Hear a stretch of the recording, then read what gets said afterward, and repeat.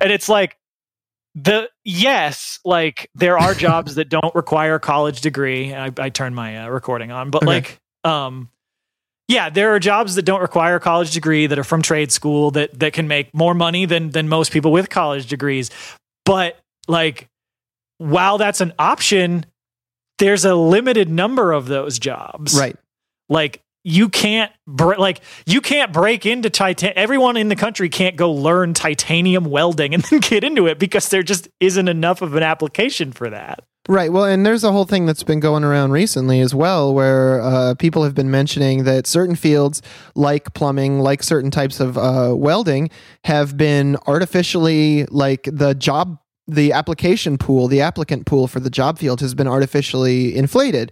There's still good jobs where you can still make good money, but the promises of like the wages and the standard of living that they're going to offer are based on like 1980s and 1990s estimates that people still assume are true. Right. And it's like, well, the common wisdom has been like, if you want to make good money and you don't want to have to take out, hundreds of thousands of dollars in loans and get a master's degree, then you go learn how to be a welder or a plumber or whatever. Well, that's been the prevailing knowledge for 3 decades now. Right. And we have a lot of plumbers and welders, and the people who, run the big plumbing and welding companies and firms and stuff are very, very pleased with that because it means they can drive the wages of these workers down.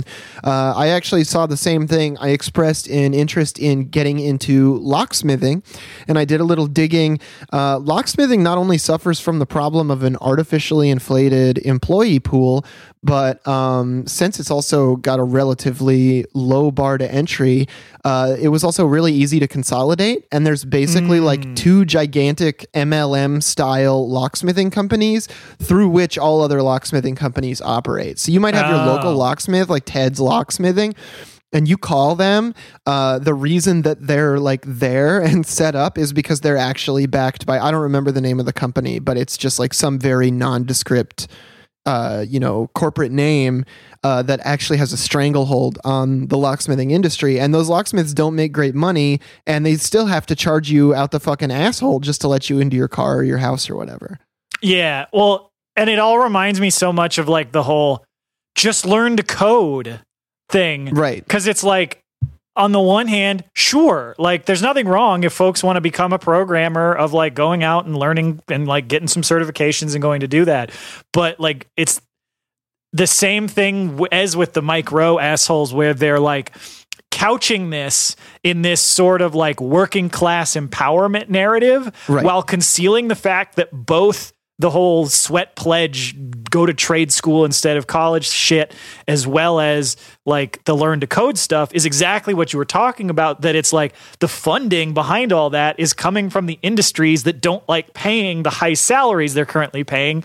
And they want to inflate those employee pools so they can drive wages down. Right. Exactly. Yeah. And we see that everywhere. And it also comes with like a decreased quality of service for the consumers and stuff too.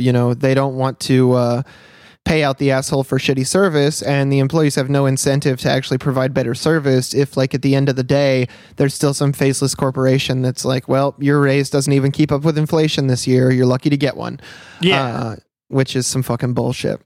Yeah, I think it just highlights how, like, whichever one of those things that you want to do, if your field isn't unionized, get it unionized, because that's the only way to protect those, good wages and benefits. That's exactly fucking right. I've often thought about what it would be like to try and unionize my current workplace where I power wash garbage trucks. And so many of the guys that work for the company already do their own power washing on the side in the off season, in the tourist season, that I've been starting to think it might almost be easier to just start a co-op that's totally independent of the previous workplace. And I've floated it past a couple of the guys so far, so we'll see if anyone bites. That would be cool. Yeah.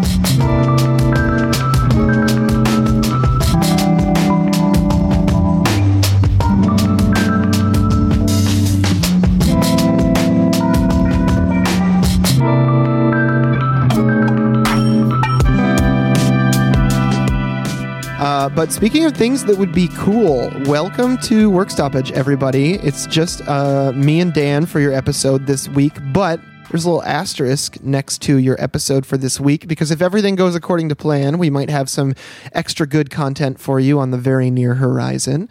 We're entirely listener supported, so if you throw us a buck on Patreon, thank you so much. If you don't, no big deal. Get in the Discord, though. What are you doing, you fool? And please leave us a 5-star review on Apple Podcasts if you can, or just write it on a scroll, toss it in a bottle, and throw it in the sea. For our first story today, it's Amazon, folks. I'm not going to bury the lead on this one. We're talking about Amazon for the umpteenth time. And this is because the NLRB has done something really, really cool. They've stepped in and they've said, hey, that re-election for the Bessemer Union Drive that everyone realizes obviously should take place, we're going to force Amazon to let that happen. Yeah. So, we're not going to, spend too much time on the details of this, because there was that report back in August that came out that we talked about that foreshadowed this, where one of the NLRB officials came out with a pre-ruling, basically discussing how they went over the case and were just like, yeah, this is pretty fucked. We're probably going to order a new election, but we got to go through the whole official process, which is why, there's now been a 4-month delay from that until now we got the official ruling. But so it pretty much the board's final ruling came out basically in line with that preliminary stuff from the official there.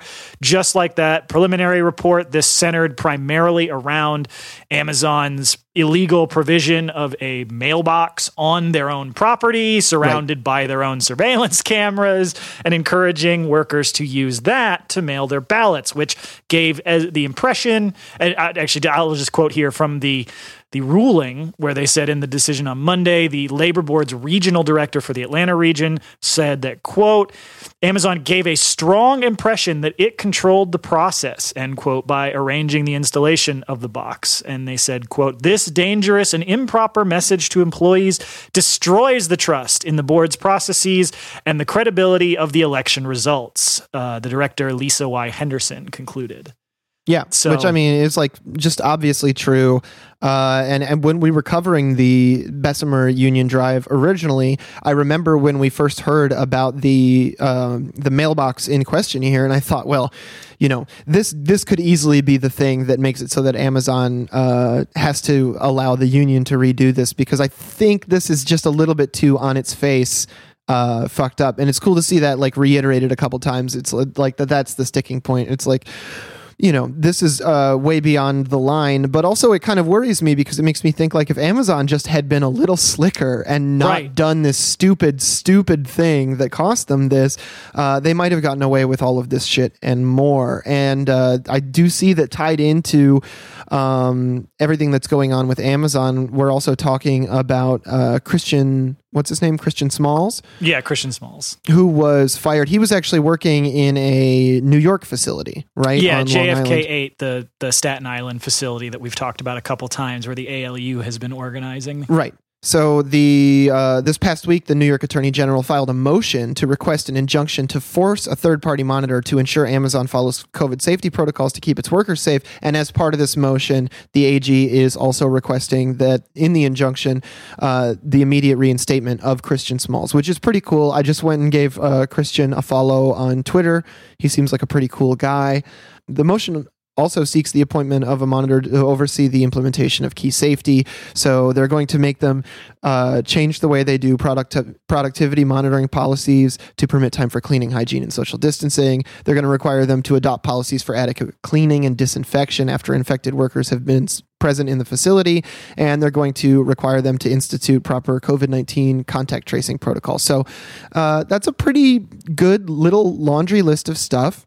But what's the overall level of impact that this is going to have on Amazon's union busting and otherwise anti-worker policies? Yeah, no, that's the thing. And kind of to what you were saying though about some of the issues with the re-election ruling, it's a bit frustrating when I actually was reading through what they were saying in the ruling, right. That I'm glad, yes, I'm glad they ordered the re-election, but they focused so much on the mailbox to the point where it was almost as them saying, if you hadn't done the mailbox chicanery, right, we wouldn't have ordered a they basically declined to accept the union's objection to the constant use of captive audience meetings, the constant distribution of vote no literature, the tacit collection of basically polling of workers by handing out vote no stuff and recording who took it. So they're still essentially rubber stamping most classic union busting tactics and just saying, you guys went a little too far with this mailbox. Maybe don't do that next time. Yeah, don't be quite so obvious and make us yell, swipe or no swiping at you again next time. Right. And the COVID stuff for the Staten Island facility that this is coming out of the New York Attorney General's office. Right. Obviously just genuinely good that they're trying to get that order to reinstate Christian Smalls. That's good by itself. The COVID stuff, this is another one of those things where I'm like, I appreciate the spirit of this ruling, but I really don't think it goes far enough because they're like, oh, you need to make sure that when you have an infected employee in the workplace that you are doing proper disinfection and proper, social distancing, which is all good. But this comes on the heels of a new report from the Strategic Organizing Center, which found that Amazon concealed at least 20,000 cases of COVID amongst its employees. And while reporting only 27 workplace-related COVID infections for the entirety of 2020. 27? Yeah, for all of Amazon. This is nationwide. This is worldwide. Or nationwide. It's just nationwide because they don't have, they don't have to report in other countries. But. Sure. But that's insane. 26 cases. So they had the same COVID rate as Glen, a town just south of here with maybe 100 people in it. Yeah. Their argument was essentially that, okay, well, more than 27 of our employees got COVID, but all of those other employees, they got it somewhere else. They didn't get it at the facility that they spend 8 to 12 to 14 hours a day, surrounded by other people, crammed into the same area with not given enough time to even, go use the bathroom. They definitely didn't get COVID there. That's not a worker with COVID. That's someone who independently contracted COVID. You see what I did there? They got COVID as a pre-existing condition. Oh, Jesus Christ. All right. Speaking of pre-existing conditions, I have one. It's a total ignorance of all things sports. I'm completely out of my depth. I kind of like hockey, but I barely know any of the players' names, much less any of the statistical details. So in the spirit of that, why don't you tell me a little bit about this lockout we're seeing in Major League Baseball? Yeah, so when I put this story in here, I figured neither of my co-hosts were going to have any interest in it. Sure. And I imagine that it probably applies to a half of our listenership. So to those of you who are not sports ball fans, I apologize. You can skip this segment. Well, or don't. I'm not a big fan of sports ball and its variants around the world in general, but I do like it when people in an extremely visible industry do labor actions. I think that's really important, and that hits home with me. And that's why I put it in here, because I'm not even a huge baseball fan. I've always been more of a football or hockey guy.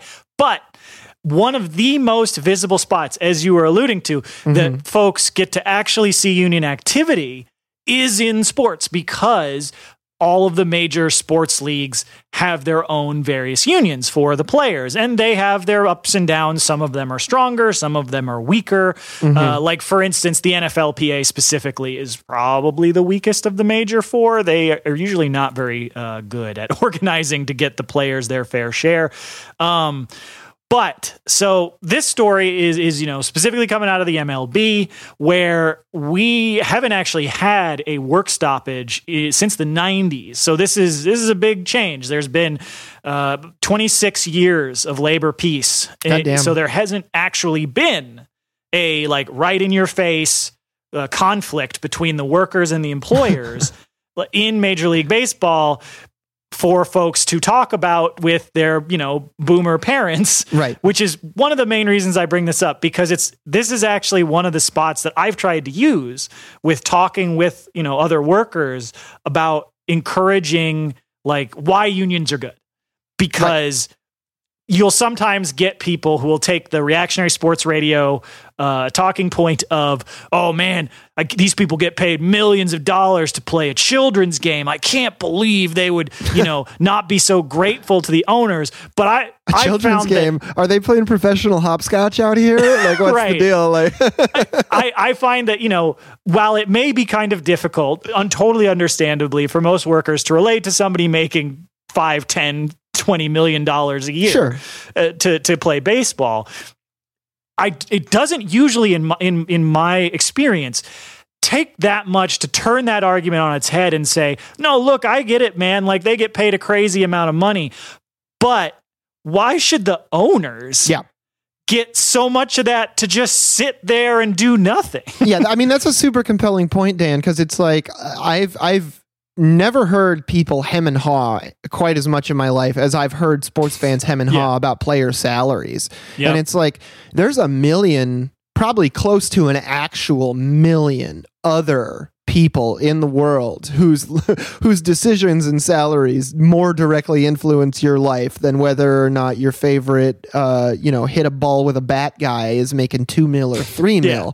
$1 million is a rounding error in some of these billionaires' fortunes and some of these corporate empires. So and not least of all the sports ones directly. I mean, my instinct was to be like, oh, you don't like it when, I don't know any sports players' names, so I'll just make one up. Roger Hutchinson makes $9.6 million, but you don't give a shit when Elon Musk is receiving, right. in a completely untraceable amount of money from thousands of different sources. You don't care about that. But it's even easier to be like, okay, well, let's take a look at the NFL commissioner. Let's take a look at these team owners and how much money they're making off this shit on the basis of already being rich enough to buy an NFL team, by the way. Right, exactly. Well, because that's the thing is I feel like it can be a good intro into to talking to people about unionizing their own workplace, because you'll get those knee-jerk reactions, but then it's usually pretty simple to be like, look, the MLB has, for the most part, I mean, there's a ton of other staff and they deserve to be better paid for sure. But like for the visible part to most people, you have the players and the owners. And so it's usually pretty easy to point out to people. It's like, yeah, I get it. They're making a ton of money. But if they don't get the money, the folks that are actually out there like playing the game that you're rooting for, that you like watching, that make it fun to watch, that's just going to go into the pockets of some asshole like Jerry Jones, right? Who the owner of the Dallas Cowboys, and he's just up there sitting up in his box, hooting and hollering and being incredibly racist. Why should that guy get the money? He's not doing shit. He's not out there, hitting the ball or anything. So, and you can go from there to pointing out, it's like, you know what? There's not that big of a difference between our workplace here at CVS or whatever. Speedway. Like, whatever. Like, Quick why trip. should the owners of this company in the fucking boardroom, like, sitting up there not doing shit, just deciding which one of their stores that they want to close and then plant a fake story in local media about shoplifting rings for the reason why they closed it? Like, why should those people get all this money when, the people who are actually doing all the work and actually making everything like are only getting maybe $12.50 an hour? So right. It's Marty, I do agree that a $9.6 million 2-year contract is outrageous for a pinch hitter. But don't you own like 9 Cinnabon franchises? No, exactly. And so this story, like specifically, so the MLB right now, because of this, the CBA, the collective bargaining agreement, which serves as basically the union contract between the Major League Baseball Players Association and the league itself, has expired after the end of the most recent season. So there have been ongoing negotiations between the MLBPA and the owners trying to negotiate on what the next, collective contract was going to be. Right. But they were at loggerheads over some specifics. Some of the stuff is like literally inside baseball. And it's the sort of stuff that isn't really germane to our normal labor discussions about like, whether there's going to be a DH in the NL now. That doesn't really apply to other workplaces. But specifically, as usual, as what's at the core of this discussion, because and unfortunately, like ESPN and MLB.com, other outlets will focus on that, the stuff that's like related to changes to how the game works, and right. try and elevate that as the reason, behind the oh, this is all they're arguing about. This is stupid. Like, who cares? Yeah. But they'd add another strikeout to the game if right. They could avoid paying the players more, like, yeah. And because that's the thing, is every one of these like conflicts between the players and the owners, every single time ultimately comes down to player compensation and players' ability to control like how they interact in the workplace. Yeah. There's all this other stuff that gets elevated in the sports media to try and distract from that. But ultimately it comes down to players demanding to be paid for their labor. Yes. I mean, like, you can see this play out in the competing statements from the MLB and the MLBPA, where the MLB is like, despite the league's best efforts to make a deal with the Players Association, we were unable to extend our 26-year-long history of labor peace and come to an agreement with the blah, blah, blah, blah, blah. And then the MLBPA is like, it was the owner's choice, plain and simple, specifically calculated to pressure players into relinquishing rights and benefits and abandoning good faith bargaining proposals that will benefit not just players, but the game and industry as a whole. These tactics are not new. We have been here before, and players have risen to the occasion time and time again, guided by a solidarity that has been forged over generations. We will do so again here, which is like, I mean, that's just saying it right out there, right? Like, that's the long and short of the kind of coverage we do all the time, which is like, this is not new. This is not localized to your particular industry. This is essentially what class war is when it's already being waged on you, right? Like, yeah. And so like the way that the compensation stuff specifically tends to play out with regards to the MLB is they're looking at two things primarily, which is the way that the league restricts free agency, which is the ability of the players to like independently negotiate with different teams and get the best deal for themselves. And of course, the league wants to put in as many ways to allow teams to have more control over players as possible, to suppress salaries. And the other thing is that unlike the other major sports leagues in the US, the MLB doesn't have a salary cap, which salary caps are as somebody who used to be a strong advocate of them before I became a Marxist, they are often portrayed as being necessary for teams to preserve competitive balance. Sure. Because their argument is, well, if we don't have a salary cap, then the richest teams will just be able to outspend all the other ones, which, in cases of leagues like the English Premier League for soccer that's absolutely true. And in the MLB, there's a reason that the Yankees have like 26 rings, and it's because they're the richest team.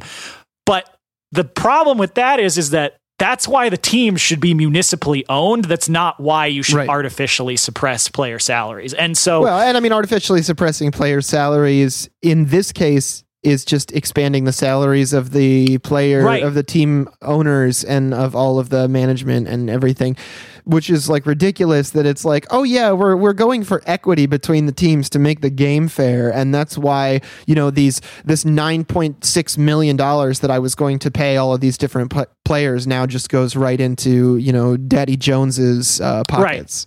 Right, exactly.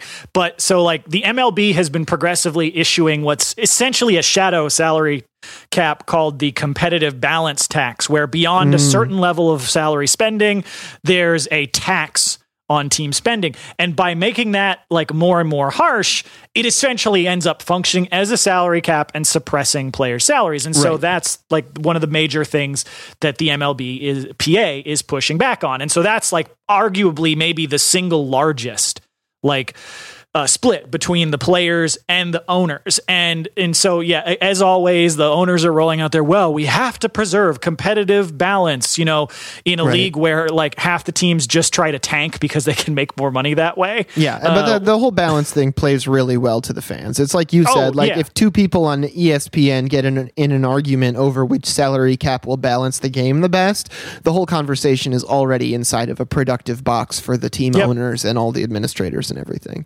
Yeah, and the Players Association, I think, has been doing a decent. I mean, I don't follow a ton of MLB stuff, so like I can't speak for the overall discourse around this. Sure.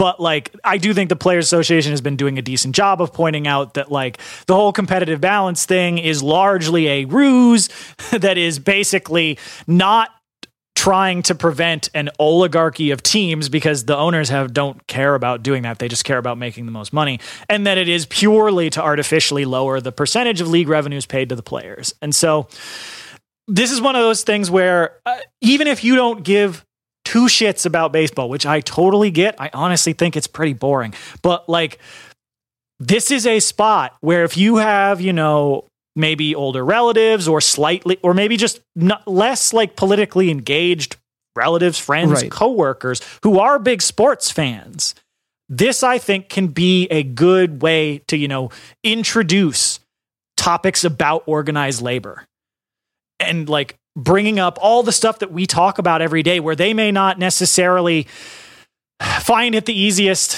for whatever reason. If you try to bring up, say the John Deere strike or the Kellogg strike or a strike in another industry that they'd never pay attention to or whatever. But if they watch, the Red Sox or the Tigers or the Giants or the Yankees or whatever all the time, and that's their like big thing, which is a lot of people in this country. Like, it's, one of the ways sports is used to distract away from other things. Well, we can turn that on its head during these moments to be like, hey, look at this labor issue. And I actually think that the way the media is talking about it's kind of bullshit, and here's why.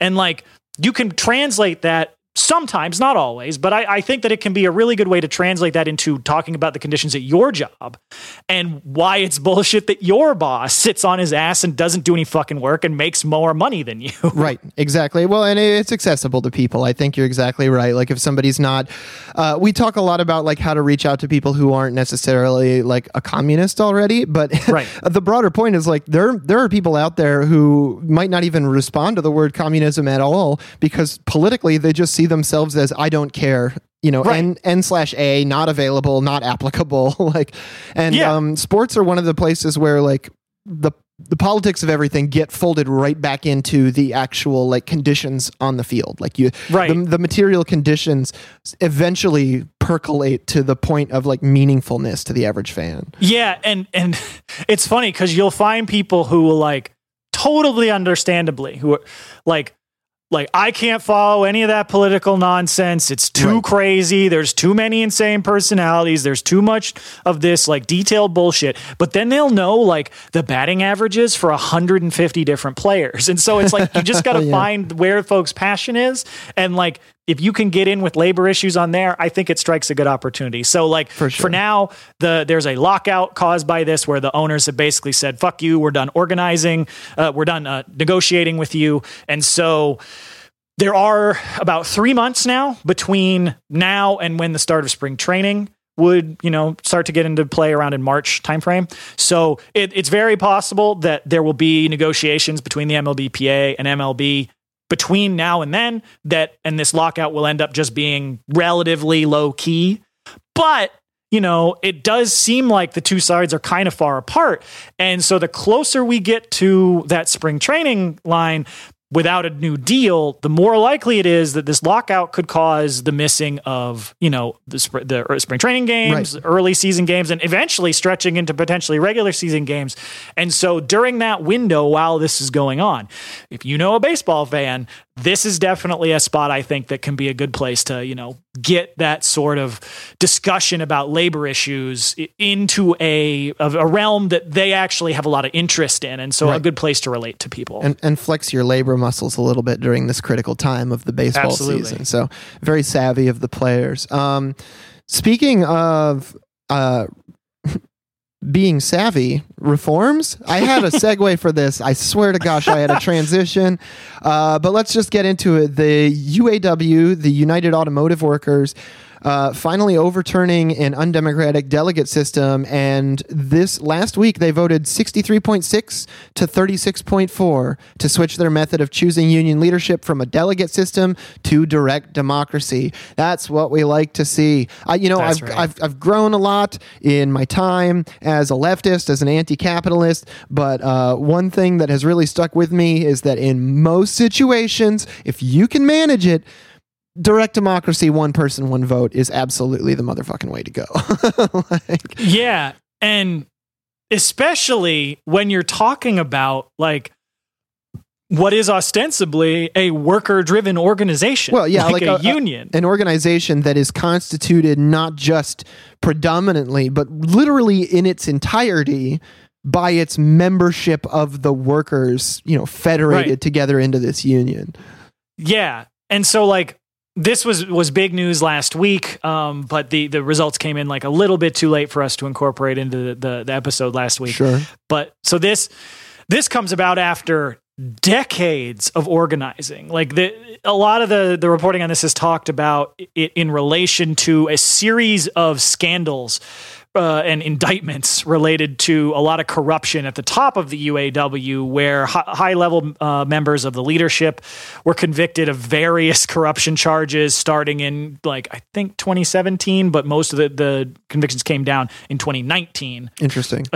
Which included embezzlement of union funds, accepting bribes from companies in order to take more concessionary stances on contracts. Basically, all of the stuff you absolutely do not want your union leadership doing if you're a worker.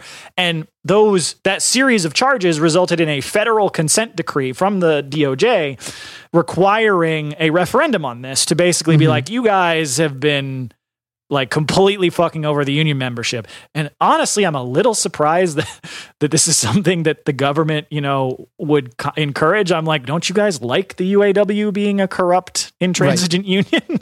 But occasionally, you do get these contradictions of them actually doing something decent for once. Right. There are internal bourgeois contradictions at every level. And just because like a union and the state are typically hand in hand doesn't mean they can't have a spat every once in a while. Of course. But this is interesting, right? Because this corruption spurred the development of a rank and file group within the union called Unite All Workers for Democracy, cleverly keeping the UAW at the beginning of their acronym there. And so you have somebody like Scott Huldison from Local 551 in Chicago who says, we've been advocating those things for a long time, myself for better than a decade, but guys like UAWD steering committee members Mike Cannon and Bill Parker for the better part of 40 or 50 years. Most members are not aware of that history. They just know that they have an opportunity in front of them right now to take back their union, and they're acting on it, which is interesting because I think a lot of people have like a very simplistic view of like what the politics within a union look like. And they think they're these uniform things that are either like cool, cooperative, rank and file unions or like a terrible, Alinskyist, weird, like,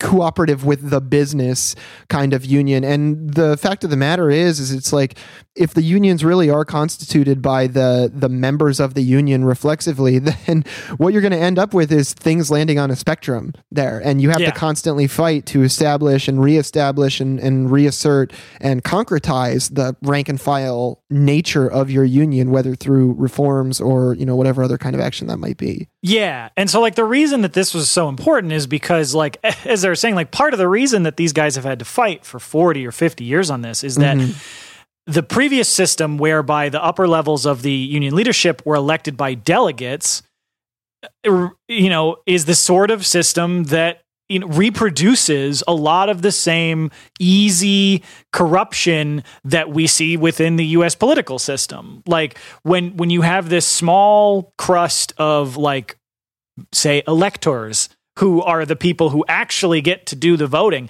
it's much easier for officials who may be chummy with the business and maybe getting, some extra money on the side from them to, promise favors for those people and get them into their camp than it is for them to try and do that if they have to run a fully democratic campaign across the entire membership. And so, like, I think seeing stuff like this, as well as the recent victory of the TDU-backed reform slate in the Teamsters, is really showing the growing, displeasure of the union rank and file in some of the biggest unions in the country after just decades and decades of concessionary, business-friendly bargaining from these, corrupt union leadership bodies and folks actually fighting to take their unions back. And that's, I think, a really good sign. And it's like, especially when we can see with the UAW, like there were already hints of this. Like, you could see the conditions leading up to this earlier this year when we had the strikes at Volvo Truck, and then just most recently at John Deere, where you had multiple tentative agreements that the international union and their bargaining committees were like, oh, these are great, you should accept these, and the union's like, no, fuck that. These are terrible. That really highlighted the way that, like, you could hear so many dissenting voices from within the union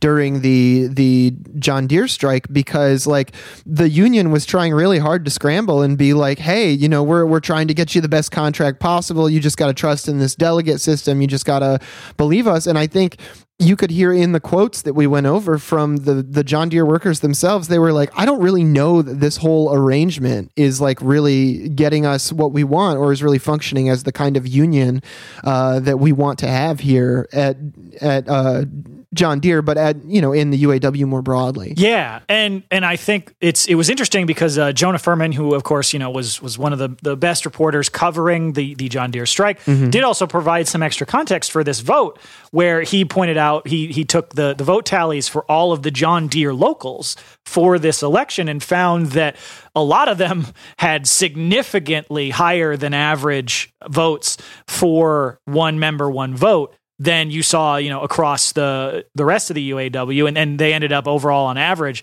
having a slightly higher than what the national vote was for. They had 68, almost 70% of the John Deere workers voting for a more democratic union. So like we can see the effect of that actual rank and file organizing on pushing for these democratic reforms. And there was a quote in here from a Deere worker, Nolan Tabb from Local 281, who said, quote, "The strike no doubt gave us a unique perspective, the referendum ballots going out right at the top of our strike." And then he said, quote, that the result, quote, "clearly validates the perspective that the rank and file members will no longer just keep it business as usual, neither with the company perpetuating corporate greed, nor the good old boy system that's gone unchecked and unaccounted for in our leadership," end quote.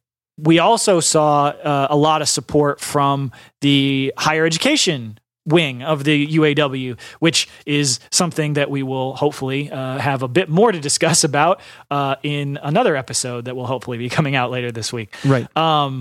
But they had, you know, there's about 20% of the UAW's membership is actually, you know, grad student workers, faculty workers at various colleges around the country. And then they had like locals at the University of California, which voted 84% in favor of one member, one vote. And then a local 5118, the Harvard Grad Students Union, which voted 97% in favor. So the academic union wing of the UAW came out big in favor of democracy here. Yeah. And then, so there was one other thing. A lot of this is coming out of a really good Labor Notes article that I definitely recommend folks check out, because there's a bunch of really good history in there.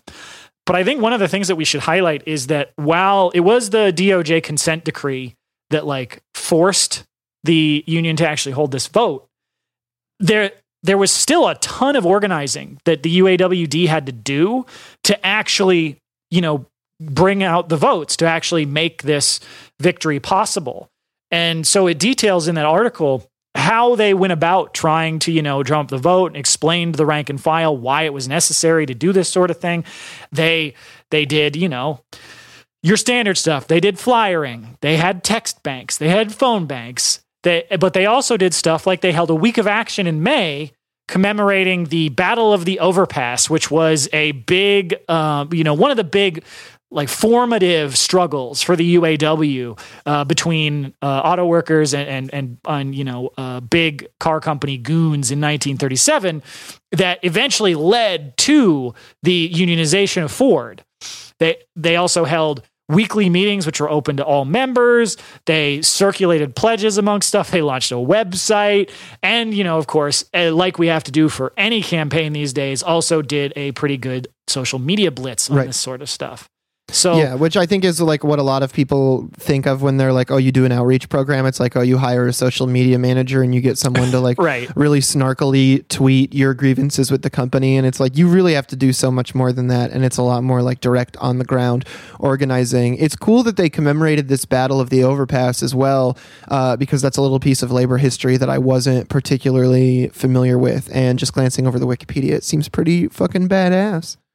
Yeah. And so now with the success of this vote paves the way for the first like really contested union elections in a really long time at UAW's next convention in June. Mm-hmm. And there was a quote in here from a member of Local 774 at General Motors Tonawanda engine plant near Buffalo, Ray Jensen, who said, talking about what he's looking forward to trying to push for with this, now Democratic election, saying, quote, "I want someone who's in touch with reality, the wants, the goals, the job. The UAW is fantastic. It's the leadership that's given us a black eye. Right. I'd like to see someone in there who's a blue collar worker, not necessarily a certified public accountant like former UAW President Gary Jones. Somebody who knows what we need going forward to stay healthy, to earn a decent wage and living and decent retirement benefits," end quote. Hell yeah. I mean, that's a really big deal. And like, that's really the kind of like representation you would want in a union, right? As like a worker, and not someone who's like, oh, we brought in an outside hire, they're a management specialist or whatever. And it's right. like, management specialists are kind of the assholes we're trying to fight here. Yeah. So yeah, no, absolutely. So, this is just the first step, that if they are actually going to clean house, there's going to be a whole long organizing process in the 6 months between now and the convention. But it's a step in the right direction, and it'll be exciting to watch as we go forward. All right. Well, speaking of exciting, let's talk about a union action at a place that makes something that's pretty exciting. Ice cream cakes, which is not a commodity I knew that was industrially manufactured in the United States. There are ice cream cake assembly lines, apparently.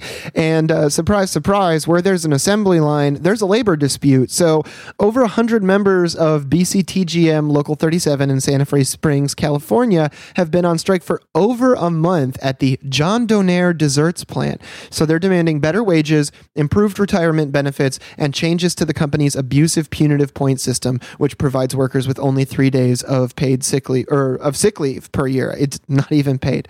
My speed reading was being optimistic here. So these workers, they make less than $17 an hour.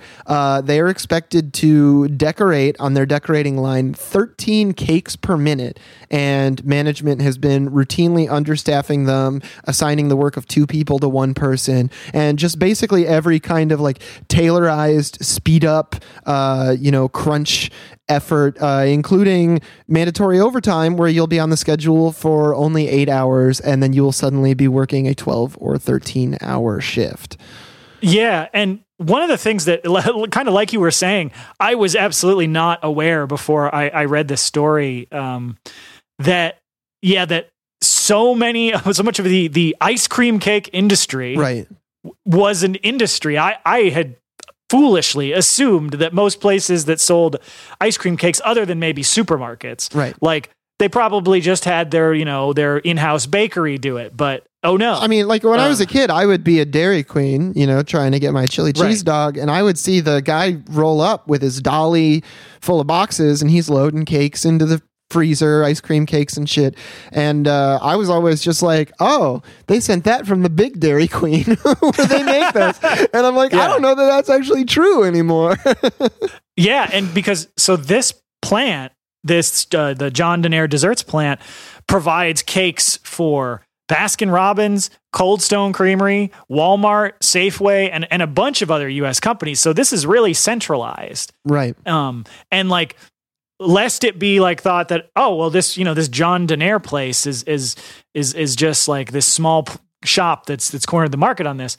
Well, they're owned by this Buffalo-based company called Rich Products, who are a giant multinational. They employ over 11,000 workers. They make all sorts of stuff. Like they make pizza crust, they make packaged barbecue meat, all sorts of different, food products that you see in any pretty much supermarket. They had sales of over $4 billion last year. And yet, despite that, they have been, refusing to negotiate with these workers over an increase of $1 an hour over their $17 an hour pay rate, which again may sound higher than average for food production, but is still not a living wage almost anywhere in the country, much less where this plant is located, which is the Los Angeles area, where $17 an hour isn't shit. It isn't shit at all, especially not for double fisting, cake decorating implements just to barely be able to make the quotas that your bosses have handed down. Yeah, and that's the other thing is like, I think this is another one of the many perfect examples of you have something being like, I work in a plant that makes ice cream cakes. You say that to somebody and they will probably think, oh, that's a basic, that's an unskilled job. Right. But as you're pointing out, like, they're decorating 13 cakes a minute. Yeah, I'd be lucky to decorate one cake in a minute. Yes, exactly. Like the idea that this is some incredibly easy job that anybody can do and is, quote, unskilled labor. Right. Like that is ridiculous. Like the folks that are trying to do this, like this is very specialized work. And the company is balking over paying them $18 an hour. Yes. Like, and giving them more than 3 sick days a year. Well, and then there's an extremely gendered element to the way that the workers are treated here as well. As you hear in this quote from Miguel Angel Perez, a worker in the plant's warehouse, who says there are a lot of people here that have been mistreated. As you can tell, 80% of the workers here are female. Management doesn't seem to understand that it's a people-driven company, and the women workers are the ones who have been treated the worst. When workers want days off, or they have doctor appointments, or they have babysitting issues, the bosses don't care about that. What management wants is just someone that'll be here at work. And if they leave or miss a day, management will give them a half a point or a point. And once you get to 7 points here, they fire you. And like, that's disgusting because of the way that it's gendered and because of the way that like it intrudes on people's abilities to just live their lives, get things like childcare.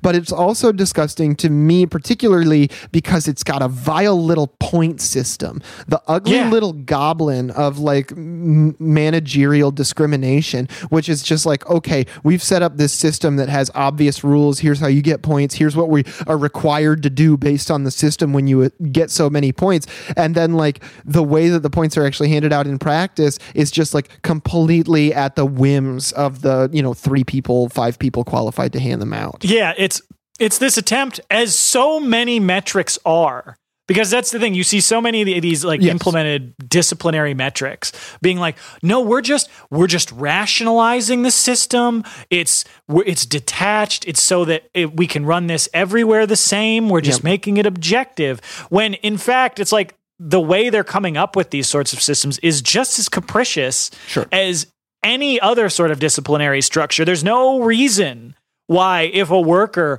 has to take a couple extra days off because they're sick or whatever, that therefore, here's this Econ 101 chart that shows why they must be fired or the company will implode. Yeah, like we're not racist, purely arbitrary. We're not racist or misogynist. We've just made a racist and or misogynist algorithm or a binder with some rules in it. And it told us what we have to do. And I'm sorry, but we're just bound to follow it based on the rules that we wrote down in it. So, hands are tied. No, exactly. And like essentially I think that's actually how Mormonism got started, if I'm not mistaken. It might be. I don't know. But almost every single one of these BCTGM strikes that we've seen this year, and there have been a bunch, there's also the issue of mandatory overtime, where, workers will be scheduled for 8 hours, a normal shift, and then they'll be forced to work 12 to 14, which is already, that's incredibly oppressive on its own. But when you've got this system that says that if you have to leave work for any reason, and if you have kids and they're trying to work you 12 to 14 hours a day, and then you leave an hour, quote unquote, early because you only did 11 hours and they start docking you points, it's just set up to fuck people over and create high turnover so that you don't have to pay people. Yes, absolutely. And so these folks have been on strike for about a month, and the company, of course, has attempted to hire scabs, but part of why we were pointing out that this is skilled labor, it's like, good luck finding somebody on the street who can decorate 13 ice cream cakes in a minute. just as importantly, the entire cleaning staff of the facility is a part of this strike unit, and they're all out on the picket line too, which means they don't have anybody experienced in cleaning any of this machinery. And workers have reported the company having to scrap multiple entire pallets of ice cream cakes because the lines that they were being produced on were not properly cleaned. And so they were like getting out these like scummy, like contaminated cakes. God, solidarity wins again, right? Like, this is why you cannot let industries like break you up into little different working groups. We see this especially with like hospitals and schools where cafeteria, custodial, all of these like auxiliary, categorizations of work are not included in any of the bargaining agreements. And it's like, if you have the people who pick up the trash and clean the machines and know how to use the chemicals and, are here at night making sure the facility is even fucking usable while you sleep in your bed, if you get them in your strike group, your bargaining unit, whatever, like you are going to have a much easier fucking time twisting the arm of your bosses. Yeah, absolutely. And so in addition to attempting to replace the workers and doing all the same media blitz of trying to paint these workers as greedy, although it's like they're asking for $1 an hour to make $18 an hour in the Los Angeles area. Still not a fucking living wage in LA. No. So in addition to all that, they've also done the incredibly petty maneuver of several times when the workers have been out on the picket line, turning on their sprinkler systems to try and spray the picket lines with water. It's just like, okay, guys. That's some elementary school shit. Like, yeah. or I don't even know what to call that. That's just like a level of pettiness that I can't even hardly conceive of. It's like, oh, turn off the heated sidewalks so their feet get cold. Like, what are you doing? Yeah, it's so this company sucks, but thankfully the workers there have been getting some solidarity from local union members. They've gotten food donations. They held a rally that a bunch of local unions attended to show support, and they are asking that folks in the area. So if you happen to live in the LA area and are anywhere near, again, this plant is specifically in Santa Fe Springs. They are asking for folks, if you live in the area, to stop by the picket line, show your support. And they're also asking for a boycott right now of anything made by Rich Products. So if you see that label or the John Denaire label, don't buy it. And in addition, there is a worker strike fund, so I will put that in the show notes. Oh yeah, love a strike fund. At the end of this episode. That's the real magic right there. I mean, people are always asking, like, what can I do to help? I don't feel like I'm particularly involved. Should I join a party? Should I join this? Should I join that? It's like, yes, and yes. There are plenty of other things you can do, but donating to worker strike funds who are out there fighting the nitty gritty fights of the class war on the, in America today, like that's something you can do right now. That's probably not even going to cost you that much. And really does go a long way. Speaking of a little thing you can do that might go a long way, we want to talk about something that's been a bit perplexing. I've seen this come across my social media feed a few times already. Hacked receipt printers printing out an anti-work manifesto. I didn't have a lot of time to brush up on the details here. So, Dan, what exactly is going on with this? Yeah, so I'm going to be honest. Like, I'm going to preface this with, this could 100% be like a weird Reddit hoax. Sure. Seems 50-50 right off the bat. So I apologize if it ends up being that and I end up getting fooled by this, but it was an interesting enough story. I still thought it was worth talking about. Absolutely. Where basically the claim, ostensibly, what is happening in this story, and who knows if it is or if it isn't, but it'll be easier if we just go through it as if it's all above board. What is supposedly happening is that some rather clever people have noticed that a lot of the receipt printers that you use at pretty much any retail job are networked to the internet, and they're hooked up to a completely insecure port. And so, which makes it relatively easy for people who know what they're doing to connect to those printers. And what this is coming out with is that there have been reports all over Twitter and Reddit, and apologies for bringing Reddit into our, good Christian podcast. Minecraft server. Exactly. But like all of this is coming out with all these screenshots, and I went and looked at them. Like the receipts are real enough of basically hackers forcing these receipt printers to print out messages to workers, basically telling them to stop accepting, sub-poverty wages and to talk to their coworkers about how much they're getting paid and to fight for higher wages. Right. So this is, and then they're professing an anti-work philosophy that does seem to be centralized around a subreddit, r-anti-work, which I have not checked out. I'm very sympathetic to the concept of being anti-work. I think it's a really useful rhetorical tool. It dovetails nicely with my like weird fixation with Max Stirner, but I wonder, is there something that's not kind of like weirdly not like fully class conscious about this? Because I've seen a few different memes that have been produced by this political current, and some of them have been like just kind of, let's pick a date, and if you work for McDonald's or Starbucks or Target or whatever, that's the day that you all don't come into work. And it's a bit naive, I think, that a niche internet movement, not that niche internet movements haven't done insane things before, but that this one would have the legs to be like, all right, we're going to take on McDonald's on December 27th, which is only a month, not even away, Yeah. There's a lot of the same energy, I feel like, associated with this as when we see the annual rounds of we're going to do a general strike on this day, guys. Right. We're just going to sign up on a Facebook group and we're all going to do it. No work November. Yeah, no, exactly. Whatever. But yeah. Like that, with all the caveats in the world, like the fact that nobody should ever use Reddit because it's a, cesspool, it's a hive of scum and villainy. But like that being said, this does seem, the heart seems to be in the right place on this, because like these receipt printouts are saying stuff like, are you being underpaid? And you have a protected legal right to discuss your pay with your coworkers. Poverty wages only exist because people are willing to work for them. And it's also exhorting people to join this quote unquote movement. Right. It's a bit like, it's diagnostic, right? It's a lot of yelling at the workers like, these are the symptoms, these are the symptoms and this is the root of the problem.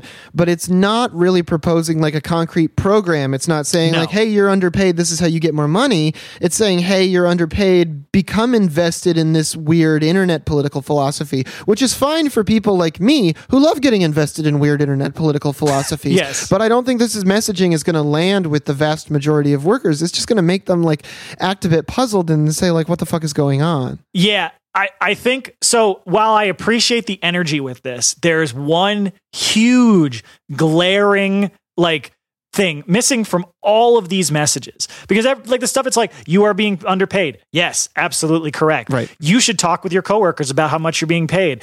And if somebody's, doing the same job as you and you're getting paid less, you should demand a raise. Yes, absolutely. Very much true. My big question for all this is, why does none of the messaging then not take the logical step of talk to your coworkers about your salaries and form a union in order to fight for them? Because it's what is so glaringly missing to me from all of this. As you said, it is extremely diagnostic. It's like, this is a thing that is bad, but it has no prescription for how is that solved, because it's completely detached from any sort of real collective organizing beyond posting on Reddit about like how shitty your job is, which is, fine and good and understandable. Mm-hmm. But, and that's where I think, places like Street Fight Radio are a really great jumping off point. Absolutely. Because they take that connection. They go from bringing people on to complain about how much their job sucks to going into, and maybe that's why you should talk to the IWW or like your local DSA, or just talk to your coworkers about starting a union. Well, and that's what's really great about something like Street Fight Radio, exactly, is it shares the first two steps with what this is doing. And this has great Street Fight energy, the receipt thing, like on its own. Like if you can go like and sneak some like pro-union literature, like especially at like a place like Starbucks that is facing down like a growing unionization campaign, I think that's a really good idea. But like the receipt thing and the anti-work movement do the first two steps of like, do you hate your job? Here are the political reasons why. Street Fight is doing that, but then when Street Fight takes it back into the real, they prescribe like action in the real world, and I think this is not to be too pessimistic, but it does represent a bit of an individualistic retreat into being like, oh, okay, if I can't get better wages here, maybe I just like fucking quit my job and I go try to find a better job, which like no shade on anybody who does that. That's a good and right thing to do. But like if you really want to fix the conditions in a workplace, that's not how you fucking do it. If you leave, they're just going to stay the same. Right. Yeah, no, exactly. It's yeah. And it's not surprising that like this sort of like organic, spontaneous sort of action would have that sort of, individualist bent to it, because that's what gets shoved down all our throats from the ideology machine every day. Yeah, that's America, baby. Well, and that's the crazy thing about not just individualism, but the particular vulgar, especially poison type of individualism that Americans are so fond of, is that it's not just like Sigma Grindset, but it's just it's not just like proselytized to us. It's not just preached at us. It is also baked into our culture. Like the way that we portray any kind of narratives, like in film and television, very largely follow this arc of just like, it's really, really important to just get yours at all costs. Right. Exactly. And it's funny because I did go on look at a couple of the Reddit posts that were linked in, because this is all coming out of a Motherboard article on Vice. Sure. And it was funny to see some of the way people were reacting to these posts, because it was entirely and it was a little sad, and that's why I wanted to talk about it. Sure. Is because every response was, yeah, my job sucks. We should do this all walk out on one day thing. And I'm like, come on. Next step, talk to each other about and that's why I wanted to bring it up, because because this sort of thing, it's essentially it's ideologically petty bourgeois anti-capitalism. This idea that each individual should be fighting for their own right to property and their own right to be a small producer, and that sort of thing is where a lot of this stuff comes from, because that's what so much of our culture is based on. But so even if you don't work in a place that has an insecure receipt printer that gets hacked and starts printing out this anti-work stuff, you'll encounter this sort of stuff all the time with people who, because we talk about it all the time. So workers aren't stupid. Workers, everybody knows they're underpaid. They know their boss is a prick who is getting paid way more than they should for not doing any work. And so it's not hard to realize, man, this is fucked. We should get paid better. And so when you encounter this sort of stuff, it's so vital to then be like, yeah, you're totally right. Totally agree. That's why we need to do this, this collective organizing, why we need to band together and actually do the long, hard, difficult work of trying to form the sort of body that can actually enforce permanent changes. Because how many times have we seen where non-unionized workplaces will do a protest or a walkout, and they may even get some sort of a small temporary concession, but without the union there, without that organized collective body that everyone's involved in, any sort of concession like that, even if you get it, which is that's rare in and of itself if you don't have that union, there's nothing preventing them from just firing people over, a period of time and then rolling it all back. And so I think it's really vital that when we see this sort of individualist, spontaneous, sort of organic upswell of an understanding that oppression exists and a vague understanding of where it's coming from, that's where we got to step in and be like, hey man, totally agree. Now let's start talking about unions. Yep, exactly. Well, speaking of turning something that's not perfect into a springboard for something that can be better, let's get into the meme review, I guess. Is that a real transition?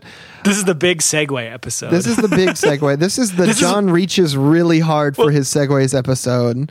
This is what happens when we don't have Lena. That's true. Yeah, when we don't have somebody to just kind of like ground the whole thing in reality. But we have, what are these bird memes? We've done this pinkwug.live. We've done a couple of these so far now. Yeah, I don't know.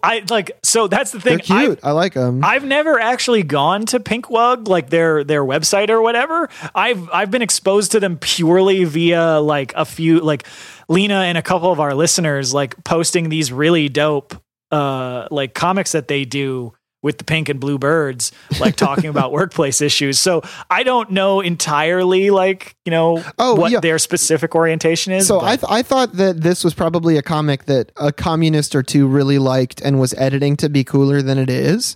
But like, I just went back a couple of weeks, and the one that we covered where it says the problem with capitalism is that you eventually run out of other people's labor is the original unedited comic right here on the website. Yeah. So shouts to Pinkwug. I underestimated you, my friend. Yeah, no, they're dope. So yeah, this one is another 3-panel bird comic. We've got, a little board up in this workplace where you've got your blue bird with his top hat on, the boss bird. He just put up a little hiring sign, and he says he's frowning. He's like, entitlement is ruining the economy. And so the next panel, you've got the pink worker bird who's like, oh, hiring, urgent. I need a job. Okay. And then the last panel is he gets close enough to the board to read it, and it says entry-level job, no off hours. We're a family. Minimum wage. Have 20 years of experience and PhD preferred, and then in parentheses, and required. Yeah. And then the bird, in response to the first bird saying entitlements during the economy, just says, agreed. Yep. And like, I think this just is such a good reflection of like, again, like that form of bourgeois projection where like, I mean, how many memes have we looked at this in where, the burger flipping one where the guy's like, oh, you don't want to take minimum wage for flipping burgers? Well, then they're just going to replace you with machines. And then the next panel is the guy being like, how do you work this chaos? Exactly. We got to hit our teenage stepdad quota. So we got one in here where it's just a wrestler holding a snake. Am I describing this right? And it says big mullet. Big mullet on this guy. We're talking a big chungus. And he says, remember kids, endless capitalist growth means ecological collapse. A punk rock stepdad PSA. It's true, folks. It's just 100% true. It's important to understand that because like that's how you explain to the weirdos who think that Elon Musk is going to save anything, that like, no, bro, like switching from oil to lithium. Yeah. that's not going to solve anything. The whole ecosphere is still going to fucking collapse if you keep on this infinite growth model. Right. But we do have a use for Elon Musk. That's right. Our next meme where it says, when billionaires finally become useful, and then you just have Ricky from Trailer Park Boys who's saying, holy fuck, that's good pepperoni. Yeah, I love this one. Like, what is it, like Getting Learnt Philosophy? Yeah. is the Facebook group where like a lot of these come from. But that's the thing, folks. It's like they're, billionaires not really contributing much to human society, but that's why we got to start thinking out of the box. Potentially a good source of protein. That's right. Well, speaking of bodily harm, we have an Onion tweet, which the Onion is incredibly hit or miss, but this one rocks. It says, Starbucks dangles tied up union organizers over vat of steamed milk. And then they just have a mock-up of it.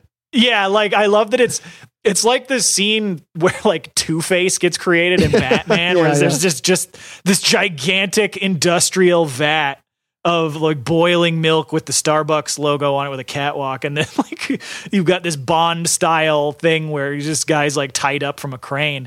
But like this one I just appreciated because this is really the only way that Starbucks's anti-union campaign could somehow get more aggressive. Right. Because like all the shit they've been doing, all they've got left if they want to escalate is this insane, like, James Bond bullshit. It's physical violence. Yeah. Which I don't think Starbucks will ever do just because Starbucks is Starbucks and they always act like that's, beneath them or whatever. But I bet like on the sly, they generate so much physical violence around the world. I mean, it's the fucking coffee industry. Let's be real. So, well, it's like every progressive facing institution. They'll just outsource the violence to the state. Exactly. Exactly. So like that's what the cops are for. And then we have an old school like 1950s style ad with the husband and wife holding up their union card and standing in front of some Christmas gifts that say decent wages, old age pensions, better working conditions, and shorter hours. And they're just saying that card makes it possible for us to have the best Christmas in the world. And this isn't even funny at all. This is just a nice image. Yeah, I wanted to put this one at the end because, yeah, it's like, it's not technically a meme. It's an old comic from probably back in the 30s or 40s. Right. But like, I don't know. Sometimes this stuff is fine if it's just straightforward because it's like, yeah, there's no clever bit here. There's no, scathing attack on anything. It's just like, yeah, like the only way you get that stuff is through collective struggle. That's like right. We all want better wages. We all want pensions. We all want shorter hours. And while there's some limits to the trade union struggle, that's why we're communists on the show. But like the only way we're ever going to get those stuff under capitalism is through unionization. And so like that's why it's so important to remember that. And sometimes you'll have your family members who may be a little older and may not necessarily be as responsive to dank heady memes as some of the younger folks, and so you can hit them with the wholesome old comics like this. That's right. Well, go out there and hit the older folks with the wholesome comics like this. That's right. Donate to a strike fund if you can. And don't forget to toss us $1 if that's possible after donating to those strike funds. We are entirely listener supported. Lena usually does this part. I did this part at the top of the episode. It feels weird to do it twice. Thank you so much to the Patreon supporters. Get in the Discord if you're not in there. Leave us a 5-star review. And labor peace is not in our interest. Solidarity forever. Solidarity, everybody. Bye.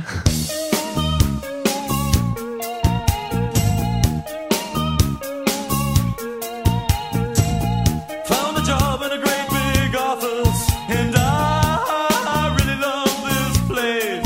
I got my very own Scotch tape dispenser, and I got a private parking space. Ha! And I got a coffee mug with my name right on it. In big bold letters, so everyone knows it's mine. Don't even touch it, cause it doesn't belong to you. I'm watching you, so don't be funny. I'm climbing up the corporate ladder. Watch out, it's dog eat dog. Nose against the grindstone, it feels alright. Watch out, this dog eat dog. Here we go.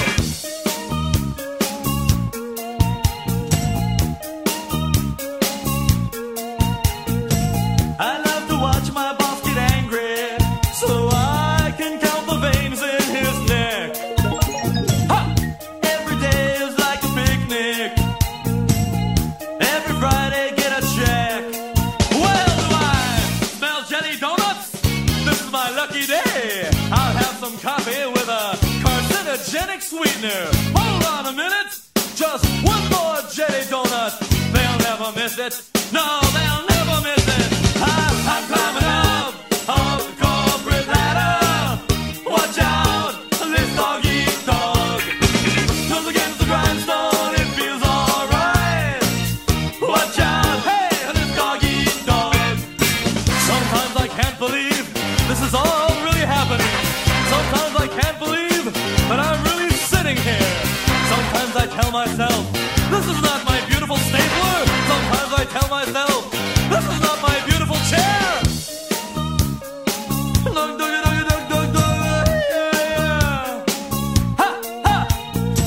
Nobody's sure what I do here, and that's just fine with me. 5 o'clock is here much too soon now, 'cause I just never wanna leave. I can bend paper clips into the shape of small animals. Maybe I could get on David Letterman. I think I made a big mistake. Where's my liquid paper? Where's my liquid paper? I'm climbing out.